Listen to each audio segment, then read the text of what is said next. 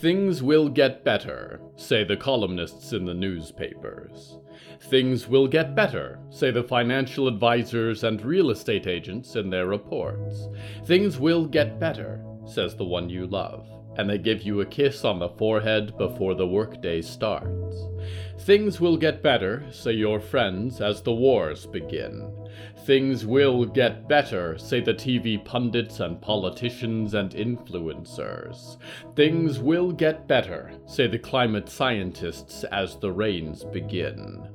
Things will get better, says the woman with the wide smile, as a red ribbon falls in 2 pieces. Things will get better, says the man in the pinstripe suit, as the power fails and the television falls silent. When, you wonder, when? Things will get better, whisper the rains, and you believe them. Things will get better, whisper the unquiet stars, and you follow them.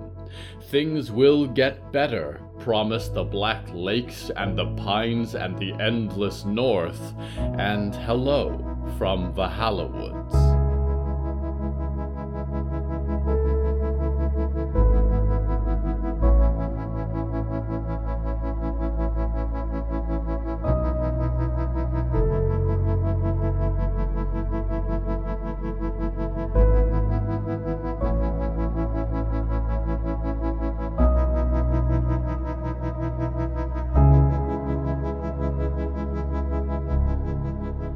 Right now, I'm standing downwind of someone smoking a cigarette. It does not make them feel less rotten for what is about to come, but it does soothe their breathing, smooth over the worry into a dreadful resolution.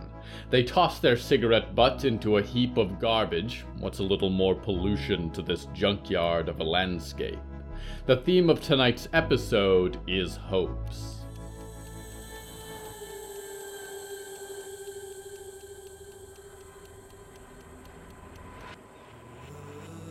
Barb finished his smoke and looked out at the wind, and grinned, and waved to any gods who might be watching. Was the old voyeur still pawing around the cosmos, he wondered? Or perhaps the old razzle-dazzler himself was dreaming about Barb at this very moment. Maybe Big Clank, bored of work, was out for a stroll, thought he'd check up on the most despicable of his botched projects. You never knew which gods were traveling in the wind, Barb thought. He spat on the junk beneath his feet and crossed the hillside to find Mort sitting in the scraps.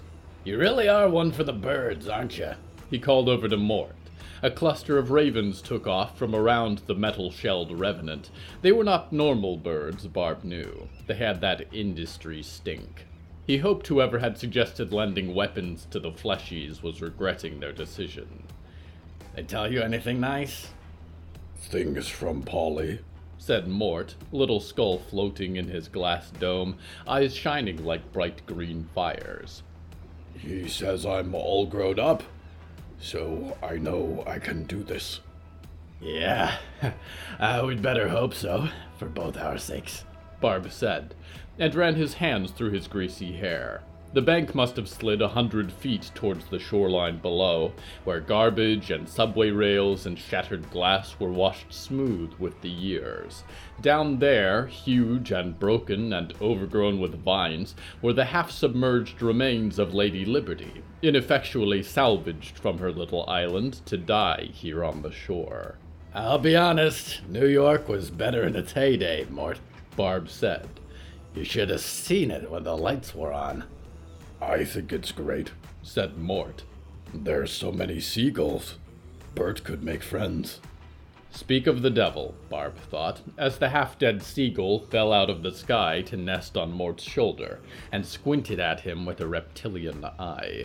Barb tugged on his collar. Did birds know secrets? Was that a different animal?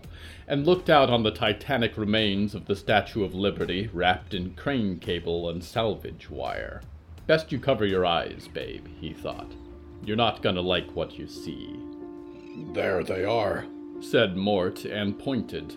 Down below, Barb could sense movement. A man with a grudge and a mean left hook, leading little Apollyon on a chain. "Now?" said Mort, clicking his ridiculous lobster claw hand. "Hold your dead horses," said Barb. We only get one shot. Gotta get this right. How's Polly looking? He's only got one hand, said Mort. Can't you see? I don't have eyeballs, Mort, Barb said. You ever notice that? Neither do I, said Mort. How does that work? I've got like 8 different types of vision, Barb said. Most of them ain't so reliable long distance, but hey, comes with the soul hunter dealio. You, though, I have no idea. You and I should visit an optometrist sometime. Give him a heart attack. He's hurting Polly, said Mort. It's time to go now. Mort, listen to me, Barb said, and stepped over to the heap of metal, got his attention. This Rick ain't gonna play fair, you know? He's gonna use Polly against you. So you hit him where it hurts. Go in fast, and no matter what he says, you hit him as hard as you can, okay? Okay, said Mort. Now can I go? One other thing, said Barb, and Mort grunted. Your claw is the strongest thing you've got. It's pure poison, even for a guy who's double dipping. Lead with that. You got a mean left, he's got a mean left. Swing first. You're coming with me, right? Mort said. To rescue Polly? I'll be doing everything in my power to help you, Mort, Barb said, and crossed himself and spat mucus on the bank. Scout's honor. Now, you ready to do this? Yeah, Mort said and looked down the incline. I'm ready. Then go get him, Tiger. Barb grinned. I'll be right behind you.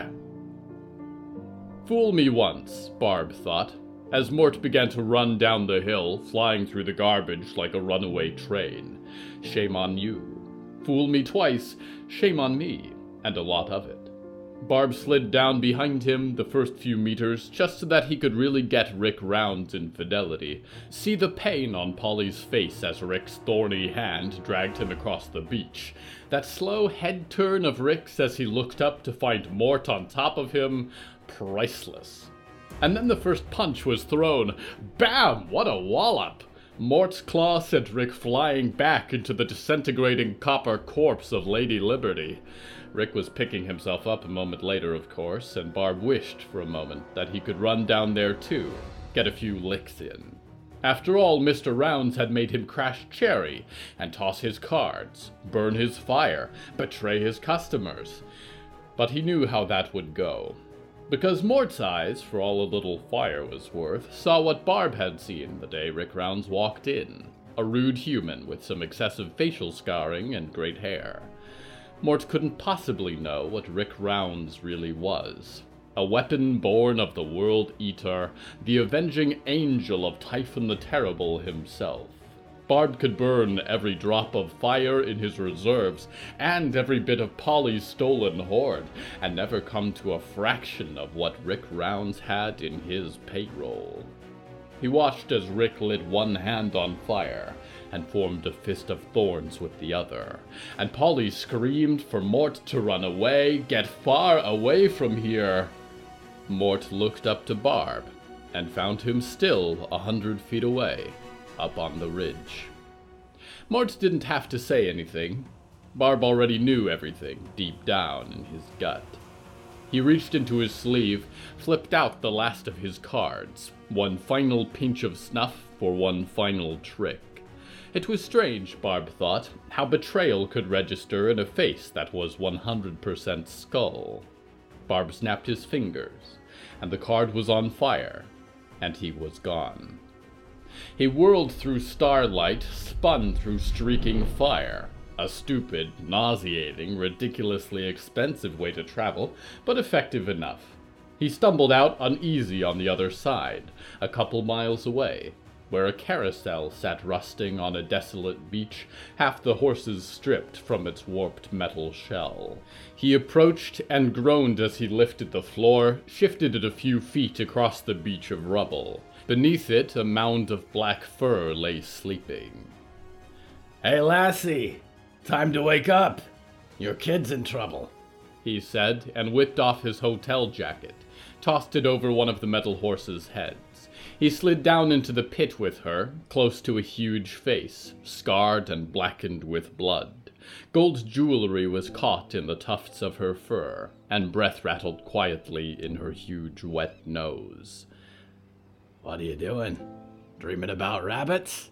It's time to raise your aspirations," he muttered, and glanced around the pit of rubble, concrete and metal and paint cans and tarps and perambulators.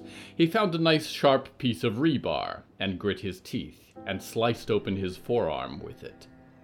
His blood was as black as a fetid wine, and it smelled like cheap whiskey and gasoline. Repulsive, he knew, but there was a twitch in her ears, movement behind her heavy eyelids. "Come on," he said, and ripped away the bandage around his eyes. "I know this heart of mine is rotten, all the way through. The years, they undo you, you know. But it's gotta be good for something." Her black gums bared a long row of glinting teeth, a sliver of a gold eye beneath the lid. He gulped, and with a handful of jagged nails reached into his chest, began to claw through the buttons and the skin. "Would you get a whiff of that?" he said. "It's the disgusting smell of salvation. What you have is... it's sweet. It really is. This little family. And I'll never really belong in one because, really, do I seem like a commitment guy to you? But the next best thing is knowing that yours stays together. I was shot from the start, but Apollyon, he's got a chance. He's got a real chance. And he's gonna die without you." He cracked through the ribs, felt a jolt in his vision. Black blood poured down his chest like a blessing of Dionysus, and his body crawled with embers, trying desperately to repair the damage he wrought. Good fucking luck, he thought. Yuretsi opened a huge eye, licked her teeth with a gigantic tongue, stirred from her slumber like a mountain in an earthquake. "Come on, Wolfie," he grinned. "Sure, I'll taste hideous. I am hideous. But once you're done, you can go wash down the flavor with some nice vintage blood of Rick Rounds. That's what you were born to do. To kill some old devils." He pulled his heart from his chest then, a black organ long withered. He might have thought it gone completely. Nope, he thought. Still there. Still intact, but his vision was fading then. First the physics, then the spatial awareness, then the sense of fashion, the pattern recognition, the soul sight, all of it going. "Wolfie," he said quietly, and crumpled to his knees, leaned against her stupid skull for support. "You're missing your moment here. I did my line and everything. This is the part where you eat. This is the part where you wake up. Come on. This is the one good thing I'll ever do." "Are you sure?" she whispered. The growl shook his crumbling body. He knew she would only ask once. "Sure as hell," Barb whispered, and patted her murderous muzzle, and let the last of his cards fall from his shirt sleeve, a blood-soaked joker empty of its fire. And then, with a snap of her great jaws, the last of Barbatos's many visions went dark completely.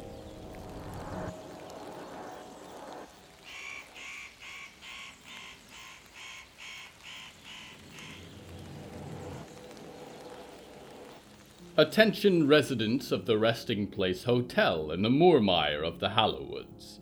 There is currently a power outage expected to last somewhere between now and eternity. Unfortunately, this power outage has led to the disappearance of the entire hotel, and the subsequent expulsion of its decor and inhabitants into the surrounding marsh.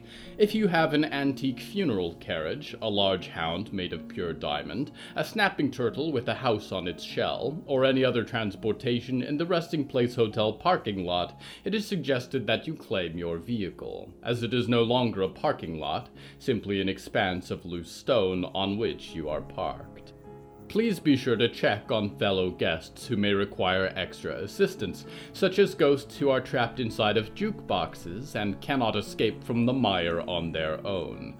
Substitute accommodation may be difficult to provide, as the closest operating resting place hotel is nowhere, the same place coincidentally as this one, and the one who made it all that it was. We go now to one who gets lucky in card games.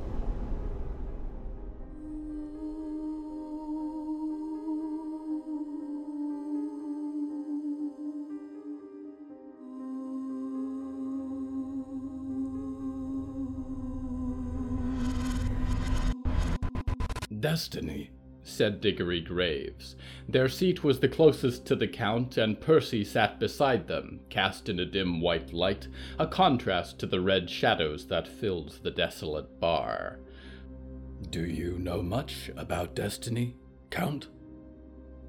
Destiny is what we make of it, my undead friend, said the Count, and picked up a cup of blackened metal. The liquid inside was thick and dark. His eyes were little red points of light in the shadow, and a collar of black leather spines held his cloak to his jacket shoulders. Every person is choosing which road to take, as though journeying across the roads of this country. But little information can sway the path, whether you take the scenic route or the highway. This is what secrets are for. Think of me as a distributor. There was the sound of breaking glass from somewhere outside, and the wind picking up ever so slightly. I thought you said you weren't robbing us, said Valerie, glancing towards the door. Do I appear to be robbing you? Said the Count pleasantly. On the contrary, I have presented you with a fine dinner. But my cavalcade, well, they may extract payment for their services. It helps to keep them motivated. Now, to the matter at hand. You have crossed into my domain. And just to be clear, your domain is Belfry, Montana? Said Danielle, leaning in her wheelchair at the end of the table. My domain is wherever I go, said the Count. This country is a wilderness again, and I am the new king of America, from sea to twice polluted sea. And travelers in my domain, even distinguished guests such as the runaway Maidstones, owe me homage. I thought you were a count, said Riot, crossing her arms. And I thought you said to be polite, said the other Riot, glaring in the crimson darkness. I volunteer for Queen of America, said Danielle. America's supposed to have a president, said Olivier, wrapped in her blue embroidered cloak. Please, continue to interrupt me, said the Count with a gentle wave of his hands. The table fell silent then for a long moment. What do you know about my destiny? Said Diggory. Plenty, but that's not how this works, said the Count. His collar unfolded, and Diggory realized it was not formed of leather at all, but the fingers of great bat-like wings, which outstretched from his waist each 9 feet from his chair. The shadows of the room seemed alive, billowing like smoke in the rafters. I will ask each of you one question. You will answer it truthfully and in full. If I am satisfied, I will give you one secret, the one which you require to escape your imminent fate. We must hurry. I'm sorry, is this normal? Said the other Riot, and she looked to Diggory and the rest of the table. The wings? We're fine with the wings? One of you is a killer zombie, and one of you can electrocute people? Can we not just walk away, right now? The quiet twin speaks up, said the Count, watching her with his piercing gaze. Yes, you could try to harm me. No, it would not work. And I assure you, without the information I can offer, running will do you no good. So, let us begin. He glanced over to Valerie, who stared at him grimly. The rock star herself. Almost 20 years ago, your friend and band member Evelyn Fry boarded an Arctic research vessel with the last Prime Minister of Canada, Rizwana Mirza. What were they looking for? Valerie turned a little pale and looked up towards Diggory, stuttered for a moment. I don't know exactly. I really don't. She told me they thought they could fix things, stop the Black Rains somehow. I wanted to go, but with baby Riot to worry about, Riz wouldn't let me. So I went into hiding, and they said goodbye. Interesting. Sky Witch, said the Count. Where is the current location of the Downing Hill Public Library? Olivier looked immediately flustered, glanced to look at Diggory, a little crackle of blue lightning in her dark eyes. I don't know, said Olivier. It moves a lot. Did you know that humans sweat when they lie? Said the Count, and sipped his cup. The contents stained his teeth as he grinned. Ever so slightly. Try again, please. Olivier and Riot exchanged glances, and Olivier looked at her hands and sighed.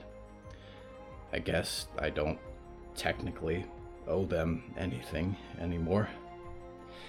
Why do you want to know? Just trying to stay informed in these desperate times, said the Count. Maybe I'll check out some light reading.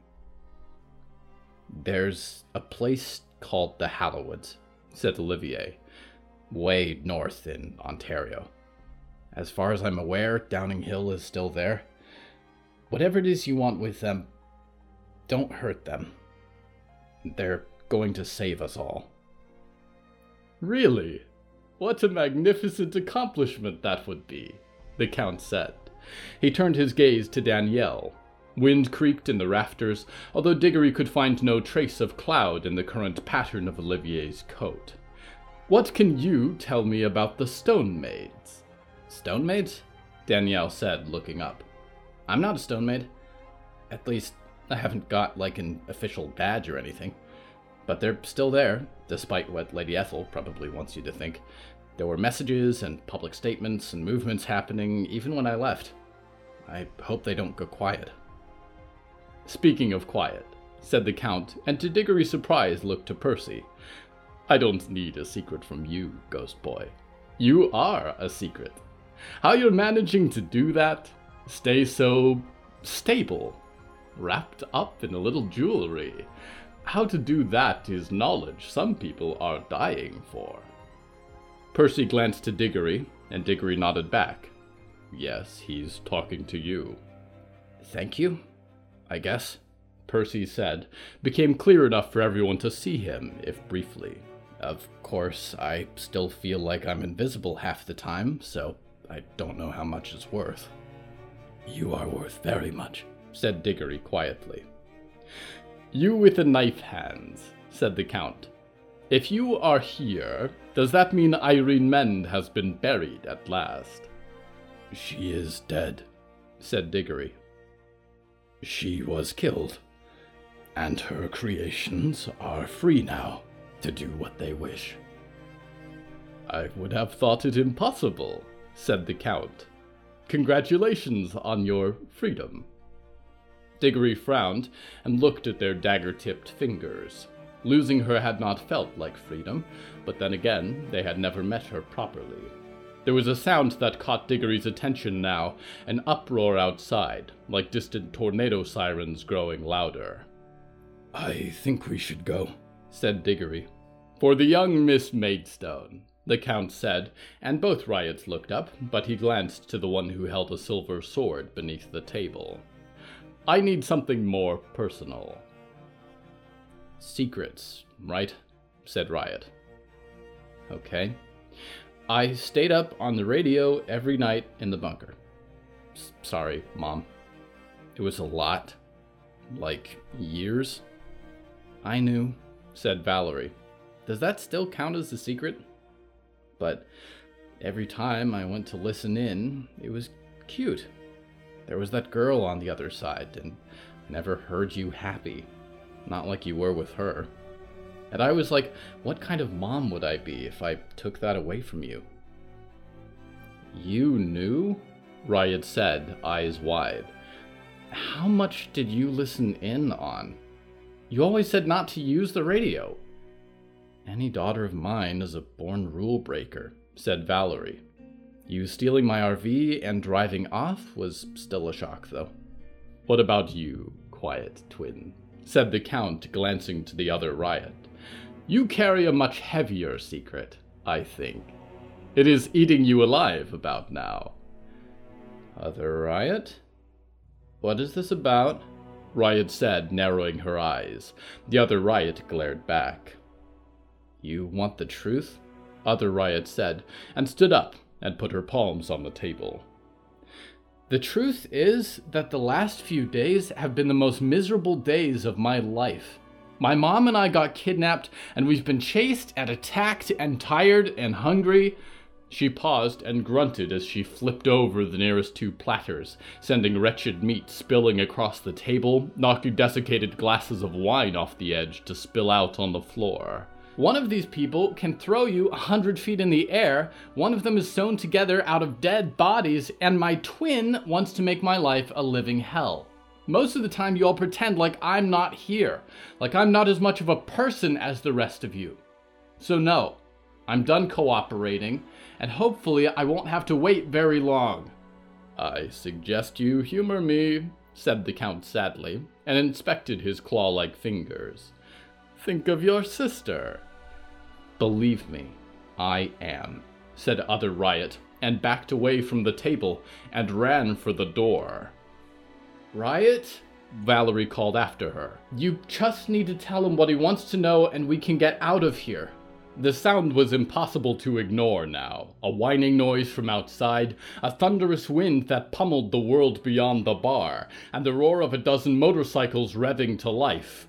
The Count stood up from his chair and pulled his wings back to his shoulders like a cloak. Diggory stood in response, just to put themselves between him and the rest of the table. "Well," he said, and set his chalice down with a frown. "I regret that things came to this end for you. I hope you will cross into my domain again someday." He was gone then, dissolved into the shadow of the room, and the other riot threw open the door, and the sound of 1,000 rotors was unmistakable, and Botco drones sailed out of the sky into the street beyond. If you're out there listening, hello. How was your day? Good. I'm glad you survived. My day was busy. Every so often, the Botulus Corporation has conversations around marketing method and return on investment. They question whether it is still worth it to pour so many resources into trying to reach sleeping minds across this nation. Numbers are worse this year than ever for incoming customers, they tell me. We could allocate those resources towards satisfaction for our existing dreamers, or our new space line. We could cease external advertising completely. And every quarter, I tell them no. Do you want to know why? It's because I'm not giving up on you. You lived to see an old paradigm fade away and the rise of the biggest company in history, or you have grown up in a world that grows more dangerous and deadly every year, a world unfit for anyone to inhabit.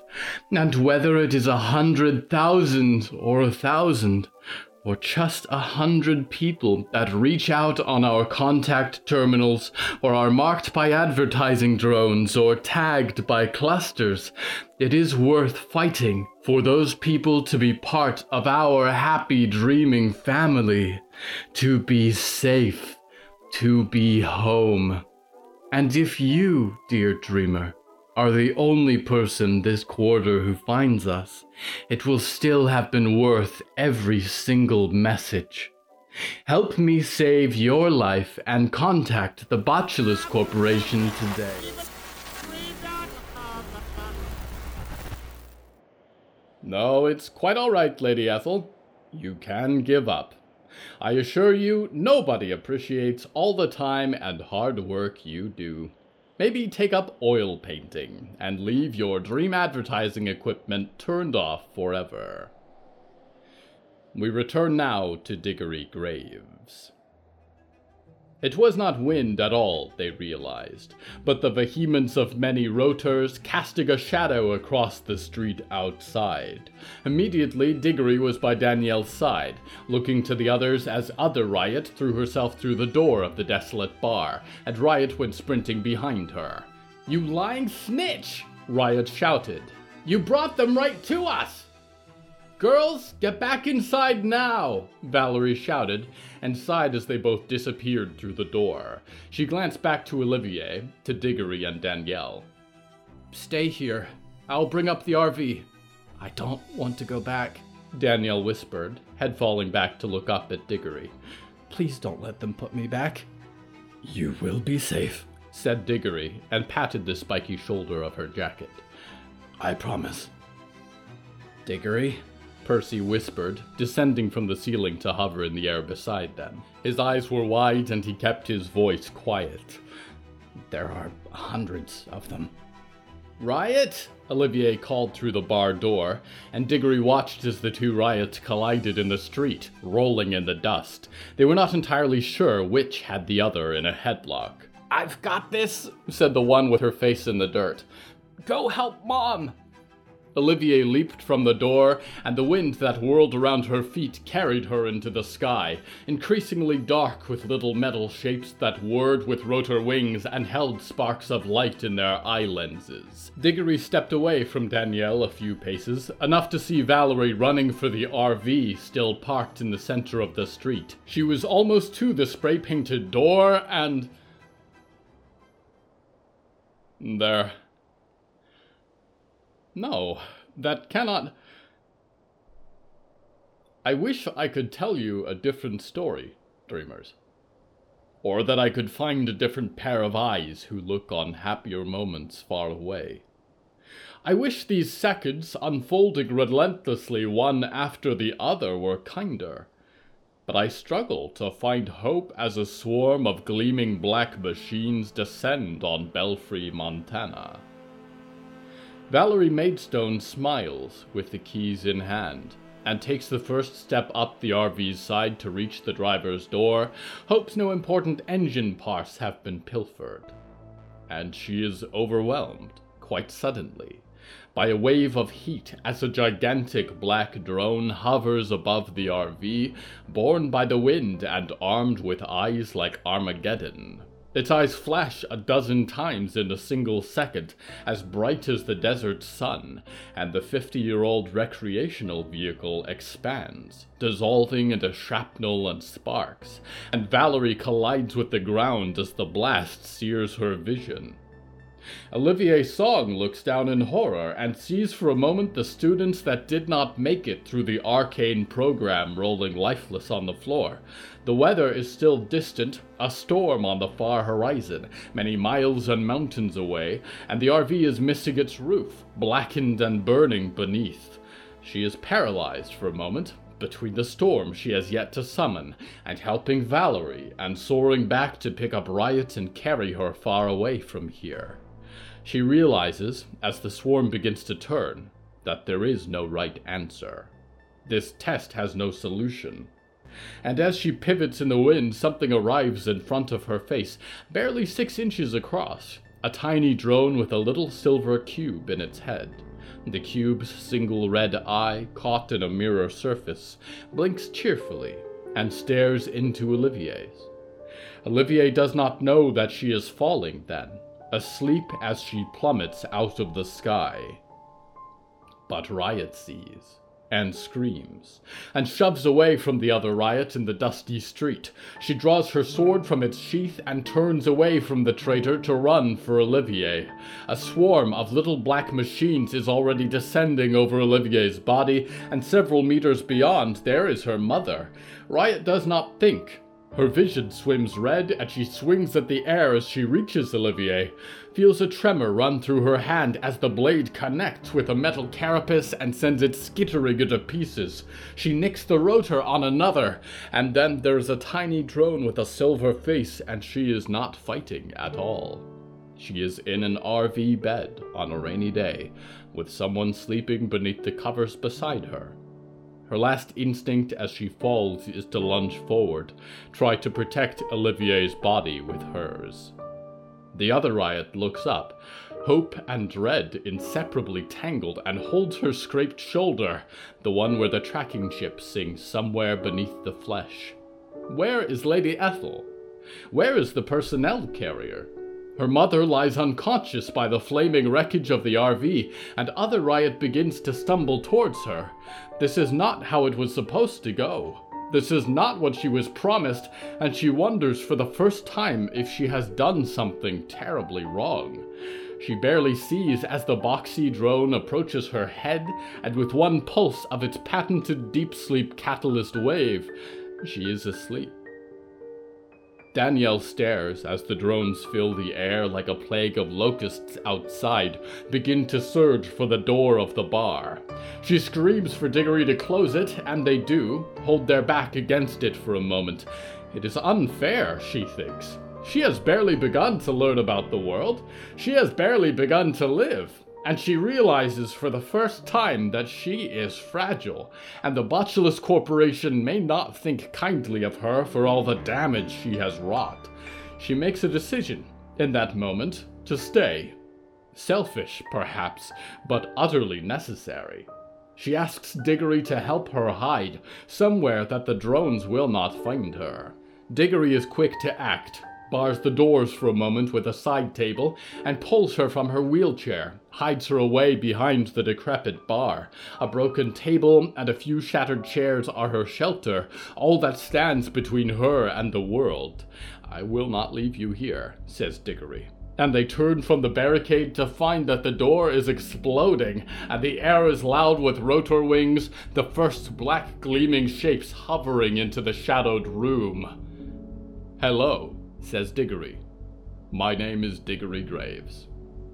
The hunting drone says nothing, but fires a 10-inch stake of pure silver through Diggory's chest, pinning them to the back wall of the bar. Percy screams, and his hand is lightning, holy fire, and he strikes the hunting drone, sends it short-circuiting into the ground, where its many-eyed head shatters against the concrete. But there are 3 more then, and a sky of darkness beyond those. He turns to find Diggory staring blankly, mouth trembling as if trying to speak. Percy draws closer, anxious to hear what they are trying to say, and Diggory only twitches, black claws wrapped around the stake through their heart. Percy looks down through his own chest to find a long silver digit extending, the arm of one more drone. At the end of the limb is a tiny grasping claw. It hooks the chain of the locket around Diggory's chest and plucks it free with a sharp twist. Percy is in motion then, as the locket with hands crossed in prayer, a single fragment of his bone inside is lifted into the air, and he is pulled away from Diggory as the drone returns to the swarm above. His eyes meet Diggory's for a last moment, and Diggory is trying to say something, cannot break free, cannot follow, can only watch. "I cannot do this, dreamers. I cannot do this. This was not the point. I am sorry. Things are supposed to get better with time, or at least reach some kind of peace, and I am sorry. This was a mistake. I am so sorry."